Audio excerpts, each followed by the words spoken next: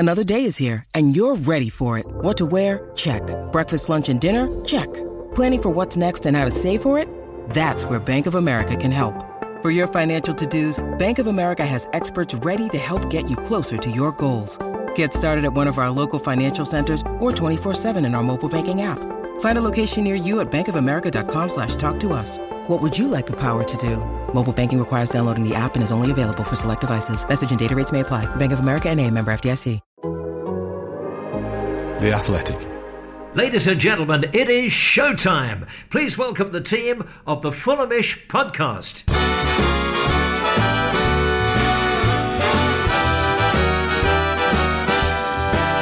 It's the Fulhamish podcast, your independent voice of Fulham FC. My name's Sammy James and welcome to the show, brought to you by The Athletic UK. And today we're going to be looking back at Fulham's 1-1 draw at Preston, a poor performance, and it felt like a poor result that might cost us our place at the top of the league. But fortunately, our rivals dropped points as well in the best circumstances possible, particularly on the south coast, which means that Fulham are still top of the tree. And despite 2 draws in a difficult week for the Whites, all is still pretty stable in the promotion push. Here to discuss everything that happened at Deepdale yesterday, I've got Farrell Monk. Hello, Farrell. Hi, Sammy. Hello, everyone. He's only just made it back from Preston. It's Dan Cook. Hi, Sammy.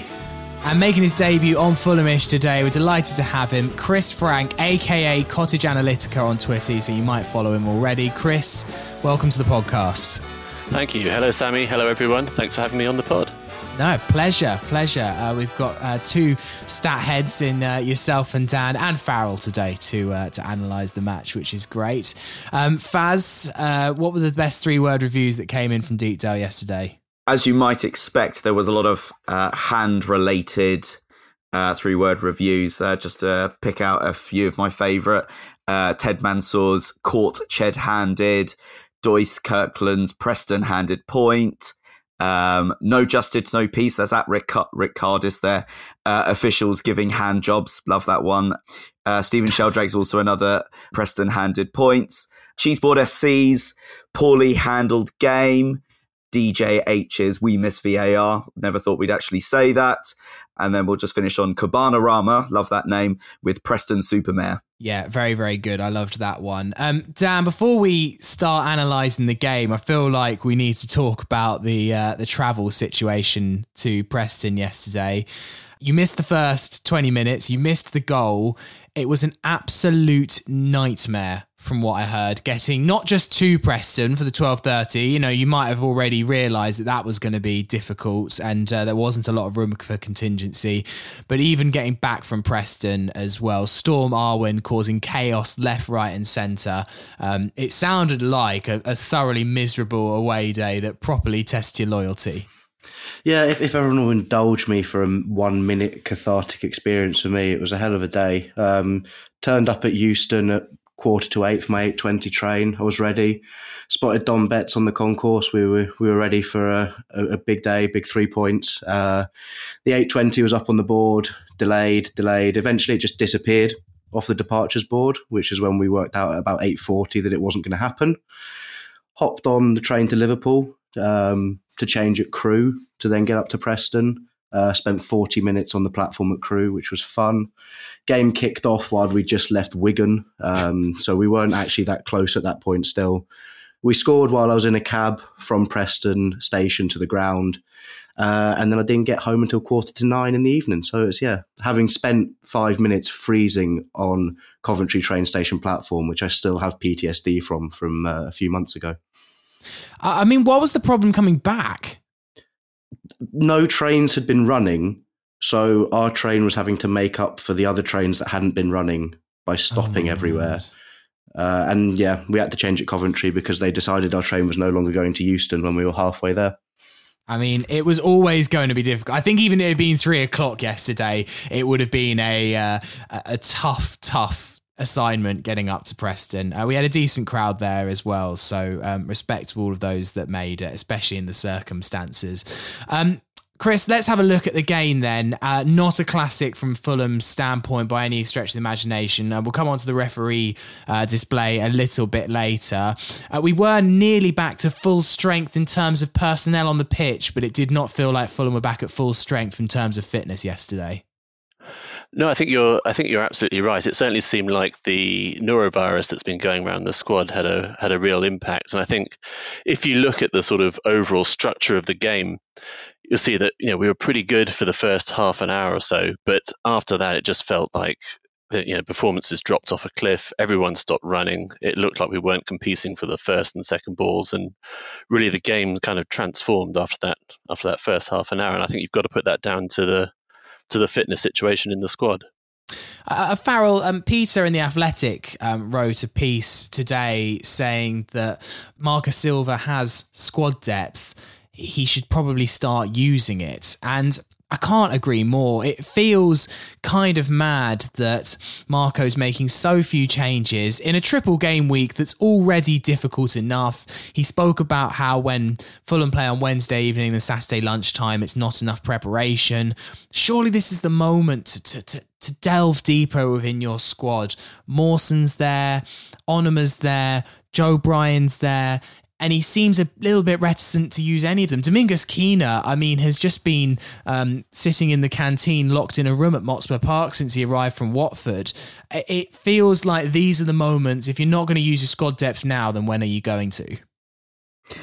Yeah, it's a definite point that we need to talk about, especially since that the success at this level, we probably can owe a fair amount of credit to previous managers of Slavisa and Scott Parker, who were actually pretty good at rotating. Famously with Slavisa, especially in that first season, we tended to rotate a lot of the wingers and the person playing up front, whether it's Lucas Piazon or Aluko.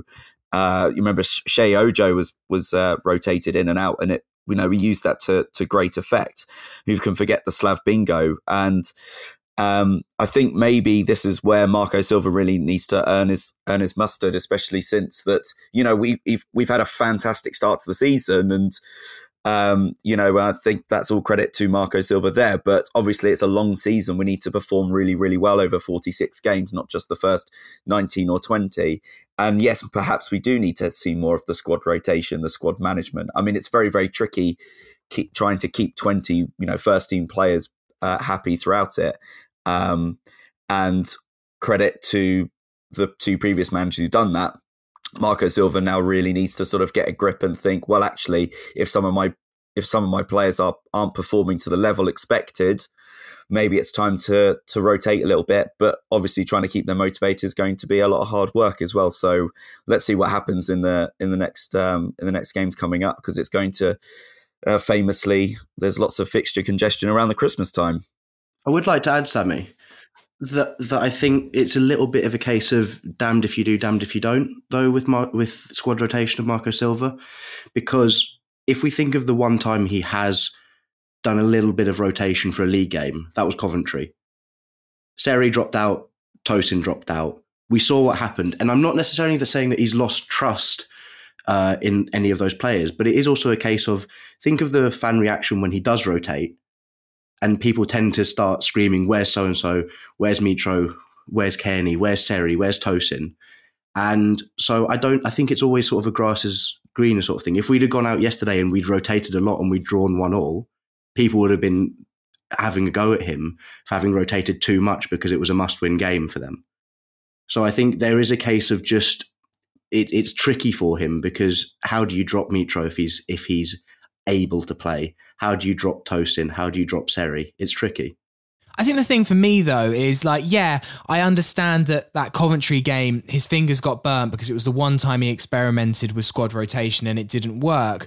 And we don't exactly know who in this squad has been fully affected by the norovirus. We've got some names, but we don't know if there's been any others that Marco hasn't mentioned. But we know that Harry Wilson, Harrison Reed and Anthony Robinson have all had some elements of this, and all of them have started those 3 games and not really been given too much of a rest. And in all those positions, there is a reasonably adequate understudy. Joe Bryan in the case of Anthony Robinson, I guess in Harrison Reed's position, maybe it's a little bit threadbare without Nathaniel Chalobah, but at least Tyrese Francois is still knocking around, and then we've seen that Anthony Knockaert is around as well on the right wing. So I just feel like, yes, I appreciate he's had his fingers burnt, but this was definitely an opportunity where he could have used it. Anyway, Chris, let's come on to the goal. Nice to see Tim Ream back on the score sheet. First time since 2017 that Tim Ream got on the score sheet. I also enjoyed his tweet where he said that his son, every time that he plays football, asks him, "Are you going to score a goal today?" And he always has to return and disappoint his son, but this time he didn't have to. Tim didn't have the greatest game yesterday by his own admission, but it was a nice moment, and another well-worked set piece from Fulham. Yeah, and it was a really good goal. Obviously, Fulham are scoring a lot of goals from set pieces this year, and I think it was Adoy who won the free kick in the first place. And really, I think this goal is all about the cross by Seri. It's so perfectly flighted into that gap between the Preston defensive line and the goalkeeper, sort of curling away from the keeper so he can't come and get it. And really, Ream's just got to attack the near post, and it's a simple tap-in. And yeah, you can see how much it meant to him. Although I think, as he said on Twitter, he didn't really know how to celebrate it. But it was a great goal. Yeah, he did look a bit shocked, didn't he? We got a tweet here from TJ who said, "We are now either Tosin or Tete away from fielding a competitive lineup of all outfield players with a goal this season. So you've got Mitro up top, Cabano, Carvalho and Wilson in midfield, Tom Cairney and Onuma in defensive mid, then Robinson, Ream, and then obviously you've got Adoy in there as well who scored this season. So yeah, you just need either Tosin or Tete to score, and you've got that full outfield side with the goal this season." Thank you to TJ for that tweet. I think that's a brilliant one on that. But I got a sort of comment. How come Ivan Cavallero can't even make that squad? Because he's got 2 goals, and we're still looking for a player to fill out that team. But no, he doesn't make the cut. So if he's not making that team, I don't know what team he's getting in. I guess maybe because the competition up top in the we've scored a goal team is quite high if you've got Cabano, Carvalho and Wilson. I guess TJ was trying to make an actual 11 out of it, unless he stuck Cavallero at right back, which to be fair, he might do a job. You never know. Farrell, obviously we got the goal, but then we started to fall apart pretty quickly after that. Chris alluded that really after half an hour it looked like we were running on empty, and we really were struggling to get a foothold in the game. And Preston just grew into it more and more and more, particularly in the second half. It felt like Fulham had set up base camp inside our own penalty area. It's quite hard to pinpoint exactly when it started to fall over and when Preston were getting the better of us. I do feel like when Chris touched on it earlier about we just seem to not pick up the second balls as much anymore. And I think that's testament to Brown, McCann, and I thought Brent Whiteman was actually pretty good in the centre there. And they were sort of nipping balls away from us. And I think that when that started to happen, a lot of our passing in the further up the pitch just wasn't particularly good enough. It wasn't zippy enough. There was trying a lot of flicks and tricks and weren't coming off. Therefore, we weren't able to dominate possession as much as we usually do to create more opportunities further forward. I think that is partly down to Preston, but I think it was more our doing as well. The game just started to slip away from us and we weren't able to sort of dominate the opposition as well as we could be. Yeah, Dan, Peter's article that I mentioned earlier has some stats that really just bear out what a at below par performance this was for the Whites. Fulham won only 43 of their 109 duels, made only 12 tackles compared to Preston's 27, and in the second half, Fulham's passing accuracy was 69.5%, below their average of 77.3%, and that was the second lowest return of the campaign. Those really just illustrate what we were seeing in front of our eyes, that this was just such a below par performance. Yes, Preston were rallied and it was a cold, windy day, and I imagine it was difficult, plus the illness, but this was just a Fulham so far below their best. Yeah, and I think it sort of it accelerates itself and it worsens itself as the game goes on, because things like duels are incredibly tiring. You know, when you're going in for aerial challenges, when you're battling in what turned into quite a physical game, especially when sort of decisions started getting contentious, the game got quite bitty, and that gets very tiring. And when you've already got a tiring squad and a tiring 11, it makes it harder. But I think one of my big takeaways, and I was doing the halftime and full-time thoughts yesterday, is that I think we do need a little bit of perspective on this. What I saw out there, and I've seen a couple of games this season where we've been pretty poor and it's been very frustrating. But I feel like I might have been slightly in the minority yesterday, where I was just hoping we'd get over the line with a point, because we looked dead out on our feet. And I think it was just a case of getting through that game, get ourselves a 6-day break, and we'll use that to recuperate, because I don't think the players were intentionally playing poor passes. I don't think they were intentionally losing duels. They just didn't physically have it in them to be better. And I think there is some perspective required there, because this was a bad performance, yes, and I'd say it's probably, in terms of what happened on the pitch, probably our worst performance of the season. But it wasn't through lack of effort. I just don't think we had the effort in us to do any better. Chris, would you agree? No, absolutely. And if I could add a couple of stats to the ones you mentioned from Peter earlier. I mean, we talked about the first half hour, and Fulham's first half hour was pretty good. But after that, after the 28th minute, Fulham only had 2 attempts at goal with 0.1 XG between them. Across the whole game, they've only had 9 shots, which is the lowest of the season. So it's definitely true that, you know, it's one of the weakest performances of the season, and there's really this cliff edge after half an hour. And I think that really points, you know, to the point that Dan's making about the fitness and the energy. I just think that, you know, we can talk about the tactics and commitment and the energy of the team, but really I think this is about the virus and the illness and the lack of preparation time from Wednesday and just running out of steam. I actually think from a tactical standpoint, it was a bit of a weird game, because there didn't actually seem to be much going on from either team. It just descended into a little bit of chaos in the second half, where Preston, as soon as they won the ball, pretty much were looking to hit Emil Rees as frequently as possible. And when we won the ball back, I don't think we quite knew whether we were going to try and hit them on the counter-attack or try and hold on to the ball and just run down the clock. And it turned into it was a weird second half, I thought.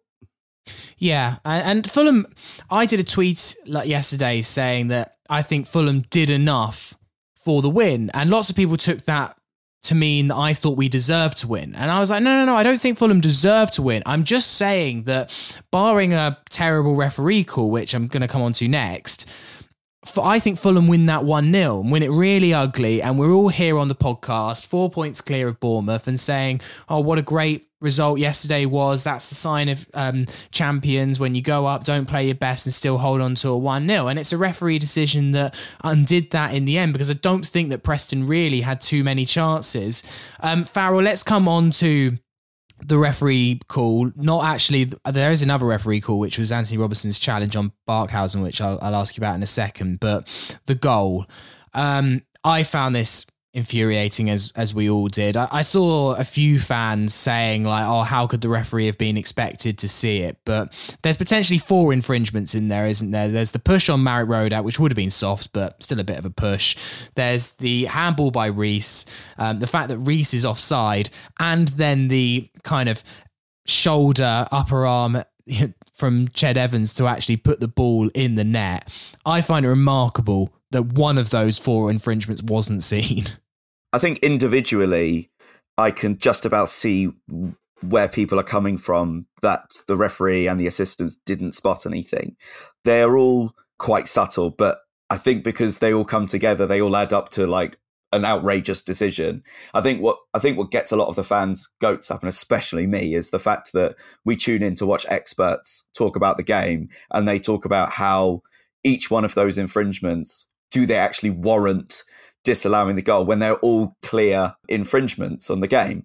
And it's quite ridiculous that we are in the situation that we tune into Sky Sports and they sort of come back and say, well, let's just discuss it, and could it be given, could it not be given, when quite clearly it shouldn't have stood in any sort of situation. I think also, to come back onto a Fulham perspective, I don't think it's very good defending at all. You can see Tosin doesn't seem to be anywhere near. He sort of like looks around to see where Ched Evans is, but he doesn't sort of get back far enough. He sort of just assumes that maybe Marek Rodak's going to get there, and then immediately turns around and shouts as if someone else should have been there as well. And the fact that Ched Evans has actually got all that time and space 2 yards away from the goal line to actually head it. I think the ball from Seri for the first one's amazing, but I don't think the cross from Preston was particularly good and should have been defended a lot better.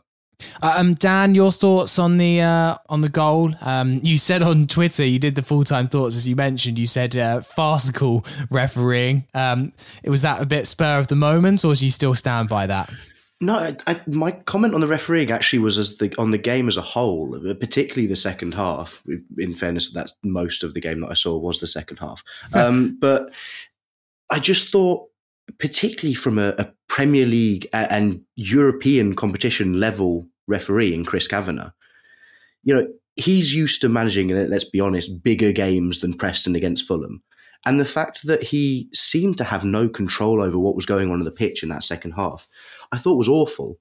And I can forgive him, I think, for the handballs, because there's a lot of players in the box at that point, and it's sort of difficult to see. And it's not his fault that his linesman's not seeing the offside. But then when you also add in Marek being fouled, and I think if Marek isn't being fouled, nothing happens there, because he would have come out and claimed that cross. That's landed, 3 yards out from goal when it's hit Ched Evans. If Marek isn't being fouled, he just comes and claims that. And so I think when you add them all together, and it was one from the away end that we could just see, it just looked wrong. Some goals, they go in and they just look like something wasn't right there. And you can tell by the Fulham player reactions. I just thought overall it was a really, really poor refereeing performance. It descended into chaos. And you mentioned the Robinson challenge. I don't want to get ahead if you've got other questions about it, but no. I thought people really overreacted on that. I thought it was a little bit of a heavy challenge, but that was it at best. I thought it was fine. He's gone in a little bit heavy. His momentum's taken him through the player, but I don't see. I saw some people saying that we got away with one there. I really don't think we did. I think he actually got that decision pretty right, and it was one of the few in that second half. Chris, your thoughts on all of the above talking points regarding the referee? It's funny, isn't it? Because throughout the entire game, almost all the sort of talking points are concentrated into this 0.25 second passage of play. But I guess my thoughts, I thought the corner was actually fairly decent that came in. It had a sort of looping trajectory that kind of took Tosin out of it. I think his problem was the angle it came in meant that he couldn't really get a head on it. I think Mitro doesn't cover himself in glory on this. I think he was marking Ched Evans, and he neither impedes his run to the ball or attacks the ball itself. But I think that sort of speaks to his overall performance on the day. And then, I guess the final thing is when was the last time you've seen a goal that's both assisted and scored by the hand? I can't recall any other examples of that in football. So it's quite stunning that goal's been given. Yeah, I mean, it is remarkable. And I was watching, on a telly from a TV that was reasonably far away from me. And as you say, Dan, you just know when a goal doesn't look right. I just was like, that's surely hit hands. I don't know. I couldn't be 100% sure in the moment, but if you're in the penalty box, I can't quite see how him and an assistant can't see that. The offside, it isn't 100% an offside. Again, you can maybe see how an assistant doesn't see that. It's tight, it's on the line, there's 100 bodies. And maybe individually you can forgive a decision, like if it had just been the offside, or if it had just been a handball, or if it had just been the push on Marek Rodak, you'd go not clear and obvious. But when the four are added together, then it does just kind of compound it into a crazy decision. Chris, did you think it was lucky on Robinson to stay on the pitch on Barkhausen? So I think I got a slightly different view to the others on this, in that I thought it was a strong yellow card, and if it had been against us, I think I would have been calling for a red on that. And really that comes down to the sort of idea of excessive force. I think that's the criteria for a red card. And I think Robinson would do well to put more force into a tackle than he did. He was running at full pace. He's pretty much gone straight into the legs. He's got the ball first, but I don't think that's relevant in these situations. So I was a bit relieved when it was yellow. Can I just have a final point on the refereeing thing, Sammy? Yeah. So I don't want to bang on too much about it, the refereeing, but I think it might be worth a discussion, just putting out there that, is this an issue that you get when you have a referee dropping down into the Championship who's used to dealing with VAR? Where in the Premiership, Chris Kavanagh doesn't have to make a decision for that goal. Because if he's not 100% sure what's happened, VAR will help him out. And you see this a lot with Premier League referees now, is that they wait to make their decisions and they wait to get feedback. And I just wonder if that starts to, if when you drop down into a division where you don't have VAR, if that has an effect on how you referee a game. No, that's very, very interesting. And obviously I was thinking about, at what point could VAR ever reasonably get to the Championship? But already the Premier League, I think it's difficult when they've got maybe 3 or 4 3 p.m. kickoffs happening at one time from their centralised location in the way they do it. The logistics of even trying to get it to the Championship would be enormous if they wanted to go down the same road as the Premier League. But there has to be a way forward of simplified VAR, I feel like, where it's like, can it be taken by a fourth official at the ground where we can just call out ridiculously obvious things? Like when, just to save the gaffes that you see, when there's a handball on the line like that, can some sort of VAR be brought in for that? And it has to be consistent across all the games. So you have to have the same amount of cameras. Every game has to be fully equal. I appreciate that this is something that will take several years to filter down. And I don't doubt that in 3 or 4 years, the Championship will get some kind of VAR, but it's a long way off, but there's certainly a few hurdles. Farrell, it's as you were in terms of the table. West Brom drew 0-0 with Forest on Friday night. They look absolutely atrocious right now, and I would argue at the moment are not the most likely challengers from the playoff teams at the moment, the way they're playing. And then Bournemouth threw away a 2-goal lead into the final 5 minutes. They lose Jefferson Lerma for the game against us as well because he got a red card. So in terms of the other results, couldn't have gone any better really, and it's saved Fulham given a tough week, in the circumstances. Understandable results because of the illnesses, but Fulham have got away with one a little bit, haven't they? Yeah, I mean, you're quite right in saying that we're going into a tough week, and we came into this tough week second, and we're ending the tough week top of the table. So, like, how we've managed to get through that, and be top of the table, I think you've got to say, wow, this has gone remarkably well.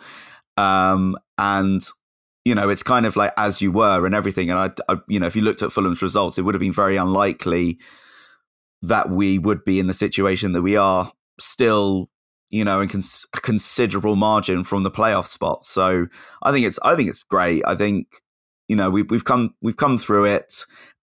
We haven't picked up any more injuries as well, which is quite good. And I think it's well documented. We can talk about the Bournemouth game later. It's quite well documented. They're going through a bit of a rough patch with their squad with quite a lot of injuries and whatnot. So, I think that when we go into Friday now, I think both teams would take a draw, considering how much of a rough patch it has been for both Fulham and Bournemouth as well. But I don't think that when it comes down to it, the dressing rooms will be like that before the game. They're going to be going hell for leather to try and get the advantage on the opposition. I'm really looking forward to it. Yeah, it's going to be a brilliant, brilliant game. It reminds me of the situation in the table 2 years ago when we were the team in kind of third, fourth, alongside Brentford, and West Brom and Leeds were kind of top of the tree. And it felt like Leeds and West Brom kept giving opportunities for the other teams to step in, and particularly us, and get a march on them. And they would quite regularly, go 2 or 3 without a win. And almost at the same time, Fulham would also go on a poor run. And the 9-10 point gap that opened up in October and November just never got closed. And you feel like in terms of West Brom and the chasing pack, that if they can't get the results and take advantage of the likes of when Fulham and Bournemouth do go on their blips, which will happen throughout the season, then hopefully that continues and promotion will get more and more inevitable as the season goes on. But fortunate really that Fulham's still top of the league, and we will discuss that Bournemouth game in a little bit. We've also got a load of your questions, so we're going to come on to those next. This episode is supported by FX's Clipped, the scandalous story of the 2014 Clippers owner's racist remarks captured on tape and heard around the world. The series charts the tape's impact on a dysfunctional basketball organization striving to win against their reputation as the most cursed team in the league. Starring Lawrence Fishburne, Jackie Weaver, Cleopatra Coleman, and Ed O'Neill. FX's Clipped, streaming June 4th, only on Hulu.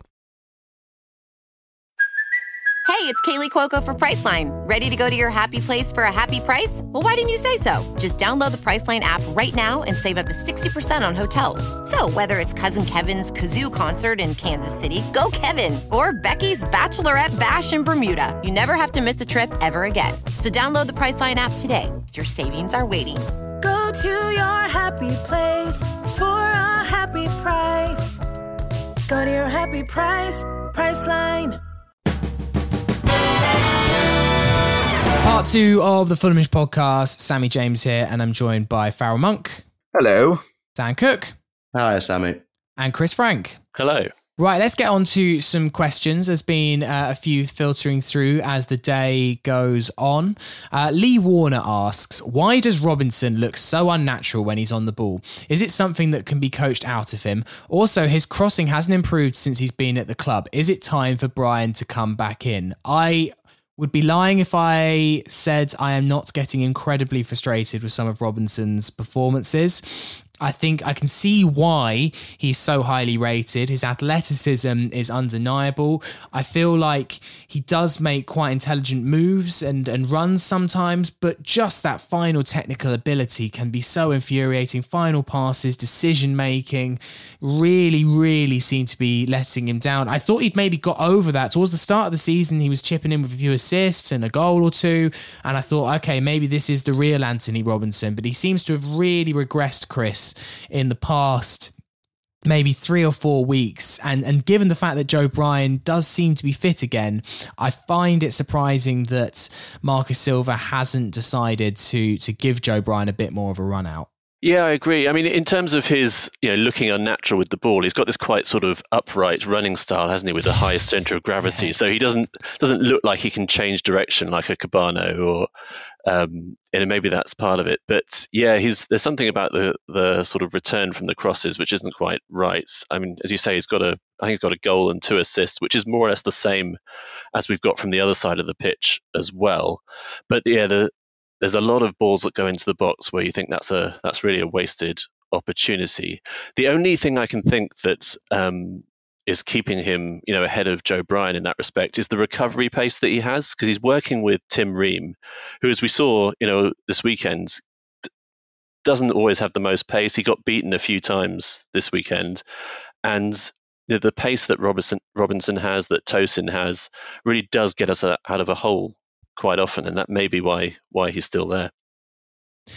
Farrell, what was your thoughts on Anthony Robinson? The fact that he has Joe Bryan down his neck and he's such a fan favourite also doesn't help, because I think that, similar to the Gazaniga and Rodak situation, you do have a certain section of the fan base that would just like Joe Bryan because he's a good guy and he scored important goals for us. It's one of those, it feels again inevitable that maybe Joe Bryan will just eventually get his place due to fan pressure, or that certain fans will be not happy to see Robinson not doing well, but also they will have their preferences kind of deeply ingrained.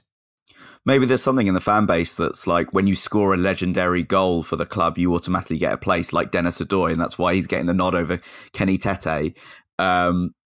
But I don't quite buy into the whole Anthony Robinson not being that good. I think he's very capable, and I think he's got a lot of quality. And yes, some of his moments can be made up by athleticism, but we've got that athleticism in the team, and we should use it as much as possible. And I think, when we do play such a high intensity game, quite a lot of the time, we need players like that. But yeah, Joe Bryan certainly has that quality. There must be something going on that why he's not in the squad or anything like that. But I'm quite happy with Anthony Robinson. Is perhaps I do agree that his crossing isn't amazing, but maybe we're just comparing it to Joe Bryan because we know his ability from wide positions as well. I mean, it could be down to the fact that, he has played a lot of games. He's been flying around. This is, a period in his career probably where he's under the most strain, with playing week in, week out for Fulham, but also playing week in, a lot of opportunities for the United States as well as. So it's going to be new for him and a new experience as well. Perhaps he needs a rest. And I'm saying that because the last time I said that a left-sided player should need a rest after an intense amount of games was just before Ryan Sessegnon scored a hat-trick. Almost scored a hat-trick away at Newcastle United. So I hope that comes true again for his next game. I mean, Dan, that one thing about Anthony Robinson is that, were we lucky enough to go up? I always have to caveat that I do think that Robinson offers us a lot in the Premier League where pace and power is so important. And if we have to have one eye on the future, I don't think that Joe Bryan is a Premier League left back, but weirdly, I actually think Anthony Robinson is, particularly in a side that's going to be doing a lot of defending, having to, defend against, ridiculously fast right wingers every week. I guess that's where Anthony Robinson comes into play. Maybe he's struggling in a side that actually is expected to dominate the ball a lot more. I will caveat this massively by I'm not comparing the two, but if you take someone like Kyle Walker, for example. I was going to mention him. I think he is someone who naturally does not have the best positioning as a player.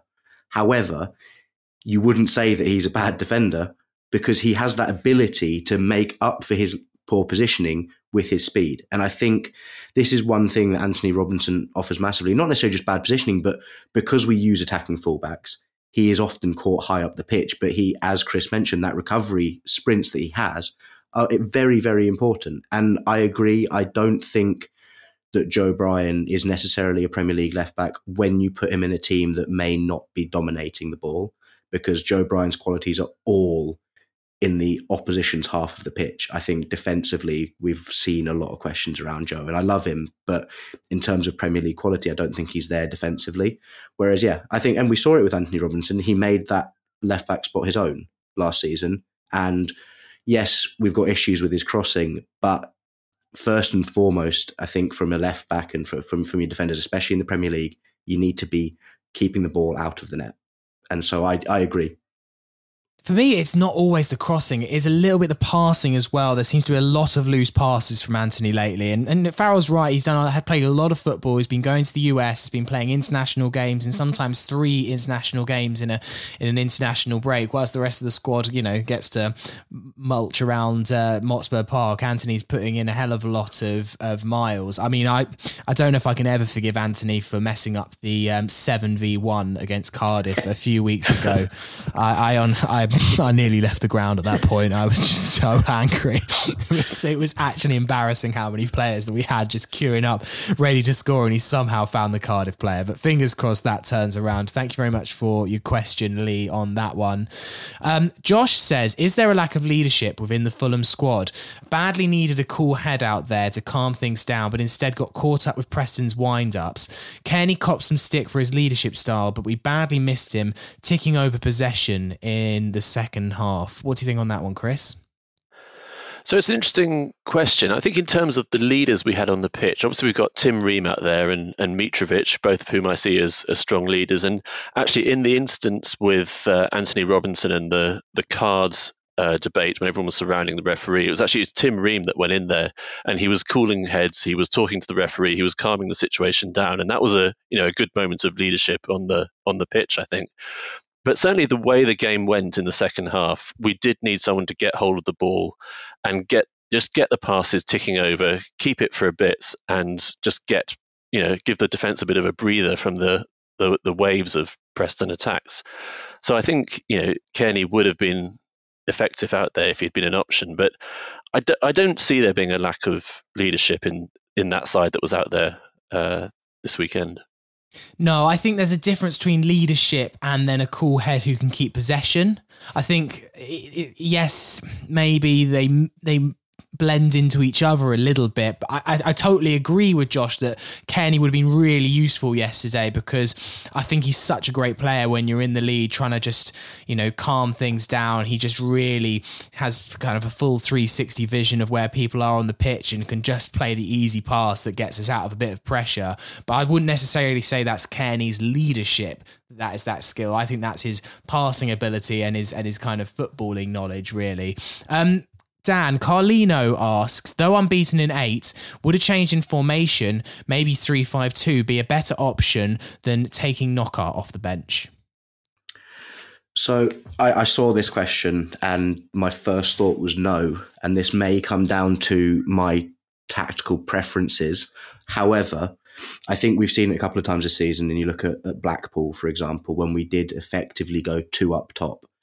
And the issue whenever you go 2 up top is how do you progress the ball from back to front if it's not going to be a long hoofed ball? And because if you drop someone out of midfield, or if you go 3 at the back, which we're not used to playing, and I don't necessarily think we have the personnel, it then becomes a case of you start forcing yourself long. And whilst we can all say negative things about long ball football, and I personally hate it, it's a skill in itself.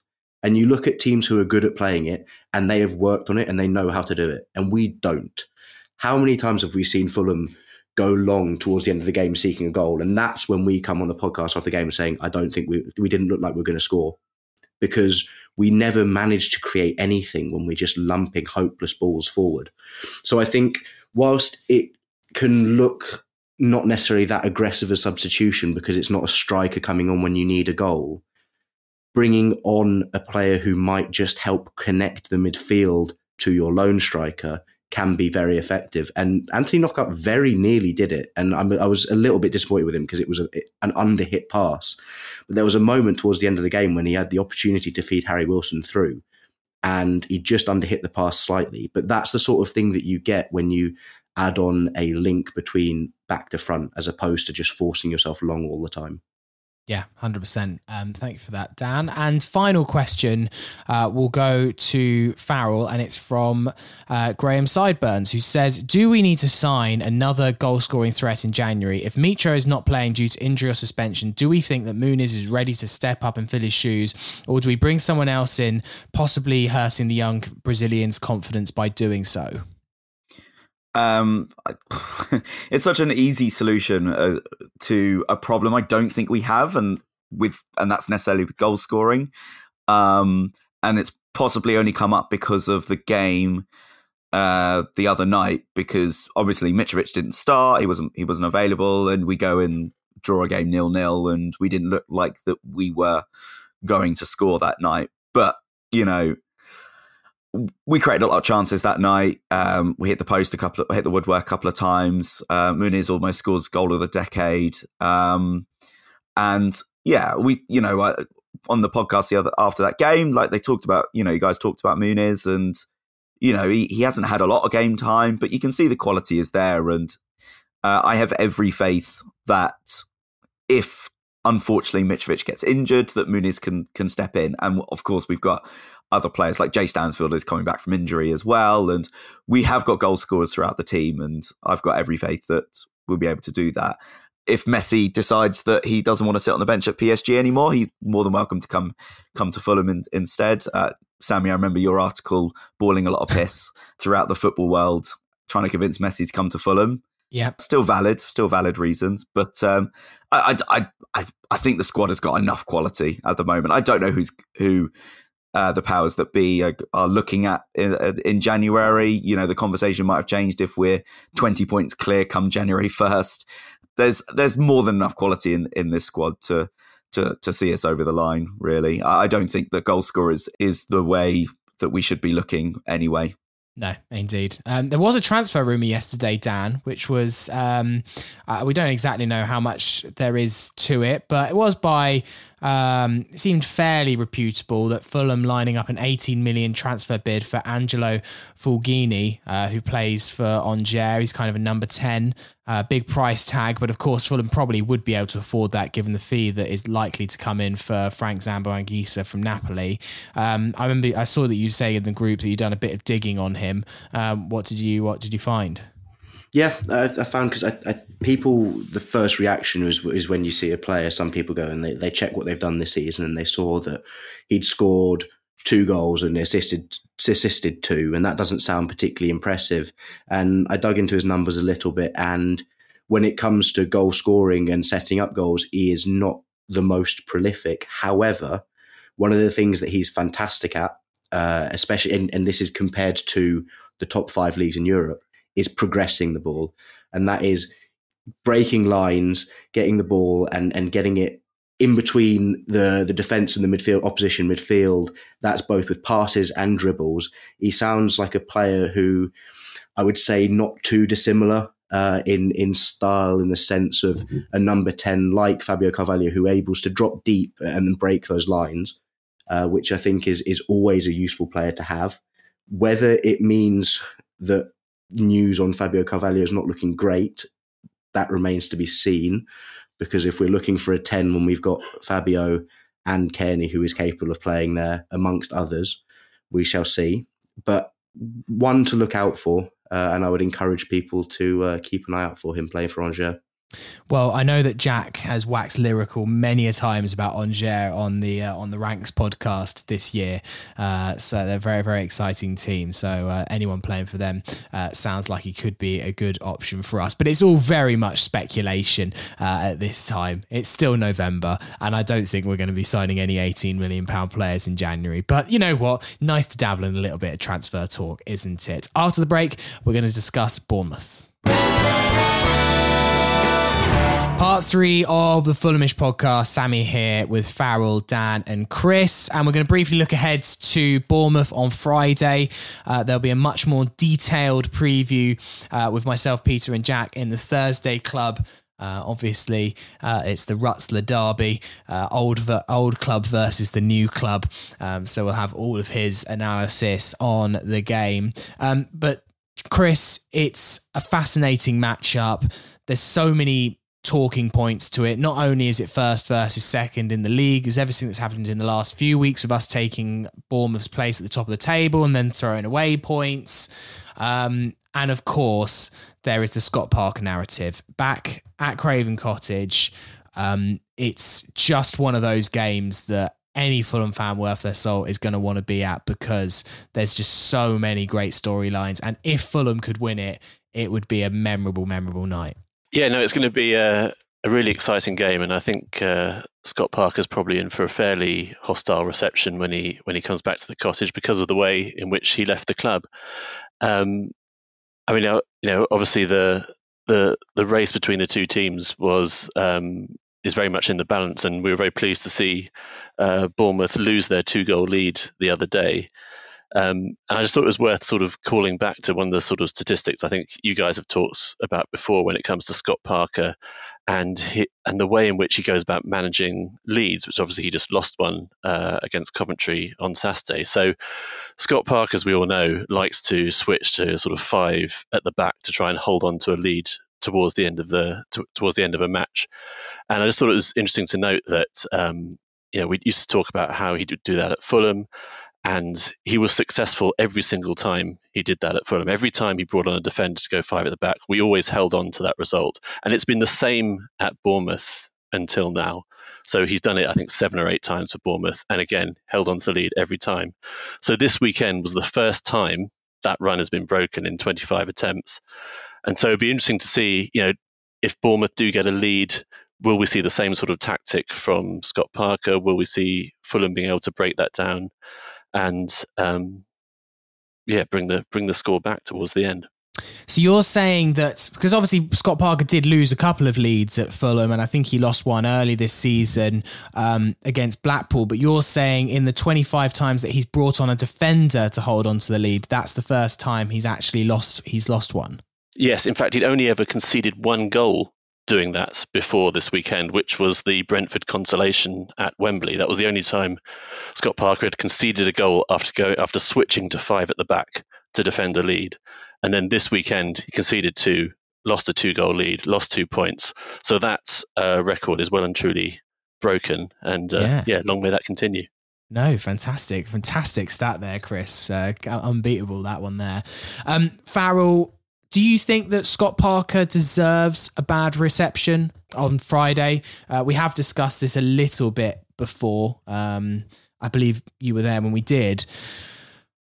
Part of me thinks he doesn't deserve it, but also part of me just thinks it's football. He left in a really shitty manner, and that's what football's about. It's about, good guys and bad guys. It's not much deeper than that. I mean, for the narrative, I want to say, let's create as much drama as possible. I've been quite open on the podcast a lot about how much of a fan I was of Scott Parker. His brand of football wasn't, always pleasant and exciting, but considering the tools at his disposal and everything, I think he did overall a very good job for us. But I think that his departure could have definitely been better managed. I think someone said before he left at the end of last season that he won the PR war, but I don't think he's won any PR wars in the summer afterwards. Does he deserve a bad reception? Probably not. Will he get a bad reception? He will be. I think that manner of how he left and everything like that. But yeah, you're right in saying it's football. People leave and decide to go to other clubs all the time. It's just, it does hurt a little bit that it was for the first time in what seems like a long time, a manager left of their own accord, which I probably think is actually Roy Hodgson, I want to say, was the last manager that left without being sacked. Am I right in saying? Don't think you're wrong. I'm trying to think. Oh, man, I suppose Mark Hughes kind of left. He just didn't sign a new contract because he was only on a 1-year contract to start off with and just resigned, I think, which was definitely a blessing. I mean, I don't think Mark Hughes was popular before he left, and he certainly wasn't popular after he left. And I'm so glad that he's been found out to be an absolute fraud. There was a lot of similarity, actually, when you think about the way that Mark Hughes departed and the way that Scott Parker departed, where they didn't necessarily do a terrible job when they were at Fulham, and people would kind of warm to them, but actually everyone was happy with the outcome in the moment when, people were happy with the perceived upgrade of Mark Hughes to Martin Jol. Mark Hughes was happy to go to QPR. Obviously, for both parties, it didn't end well, but actually there's a lot of similarity there. Dan, just a quick word on Lerma being suspended for Bournemouth. That feels like a massive boost for us. He got sent off yesterday. He was last man, so I think he's just suspended for the one game. In terms of the makeup of the midfield, it always felt like he was going to have a massive impact on it, and he would have been the one trying to kind of win that midfield battle with Seri and Reed, who you imagine will start on Friday. It feels like a huge advantage for us that he's not going to be there. It definitely is, and he's Bournemouth fans have been very happy with his performance this season, and it's always a great barometer of anything from another club when you see their fan reactions to what's happened. And the one thing that Bournemouth fans were saying in the moment when the red card happened wasn't, this could be a hairy last 15 minutes. They were saying, brilliant, now we don't have him for Fulham. That's an issue. And so clearly it's a huge plus for us. I think what we've got on Friday, and I'm really excited for it, is I think it's going to be a really interesting game in general. You look at what Bournemouth have done this season, and as you would expect from a Scott Parker side in the Championship, they've tended to dominate possession.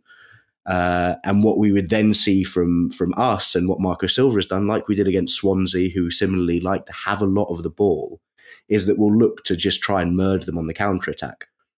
But we also know that Scott Parker has a propensity for pragmatism. He likes to try and dig in sometimes, especially in big games, and may try and put the onus on us to try and dictate the game.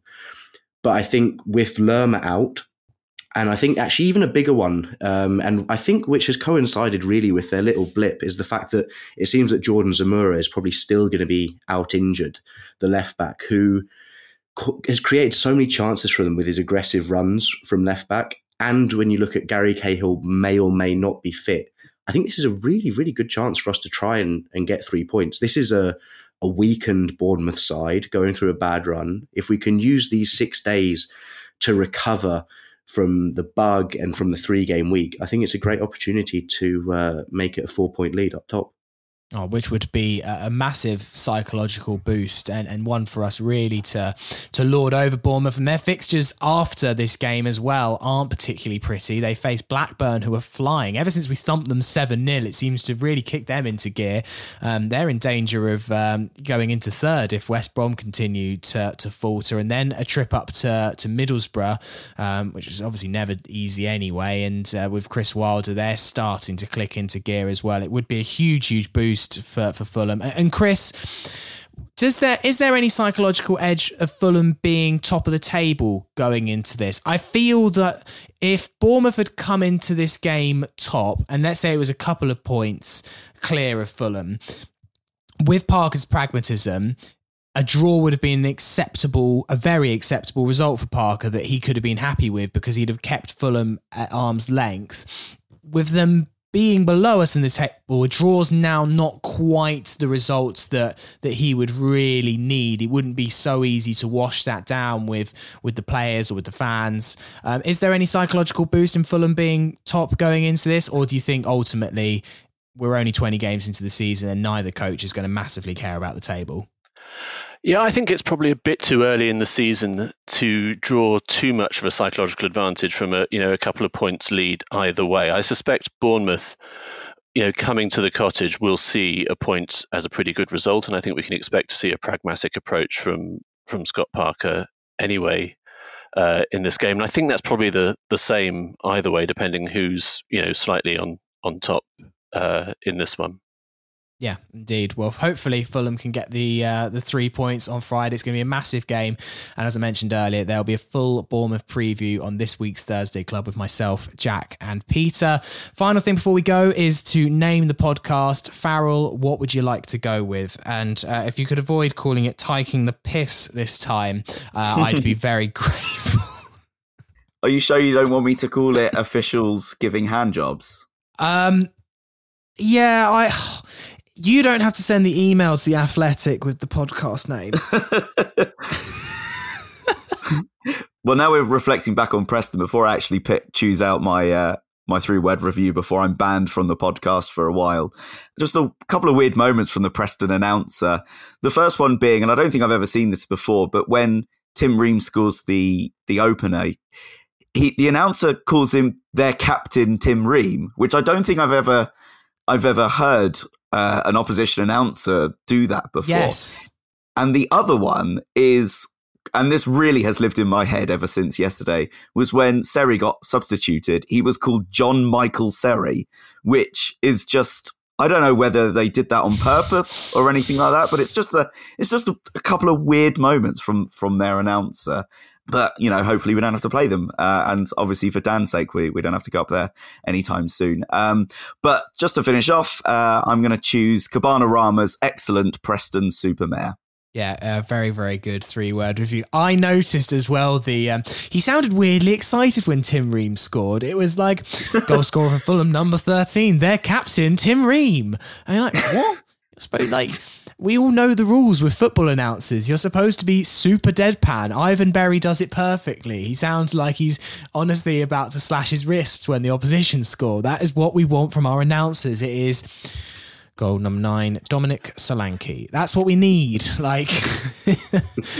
I mean, kind of weirdly enjoyable. I didn't hear the John Michael Seri though. That was new on me. That's trying to anglicise a name to the extreme. There's sometimes where people do a Jack Collins and pronounce Portuguese names with their proper pronunciations. And I'm like, no, I'm not here for that. But to say John Michael Seri instead of John Mikel Seri definitely is taking the biscuit. Anyway, thank you very much for listening today. And thank you very much to my guest, Dan Cook. Thanks for having me, Sammy. Farrell, thank you very much for being on and for your 3-word reviews. Thank you very much. And Chris Frank, what a debut. Yeah, thanks for having me. Did you enjoy your first appearance? Very much so. Yeah, that was really good. Good stuff. You can raise the bat on your way back to the pavilion.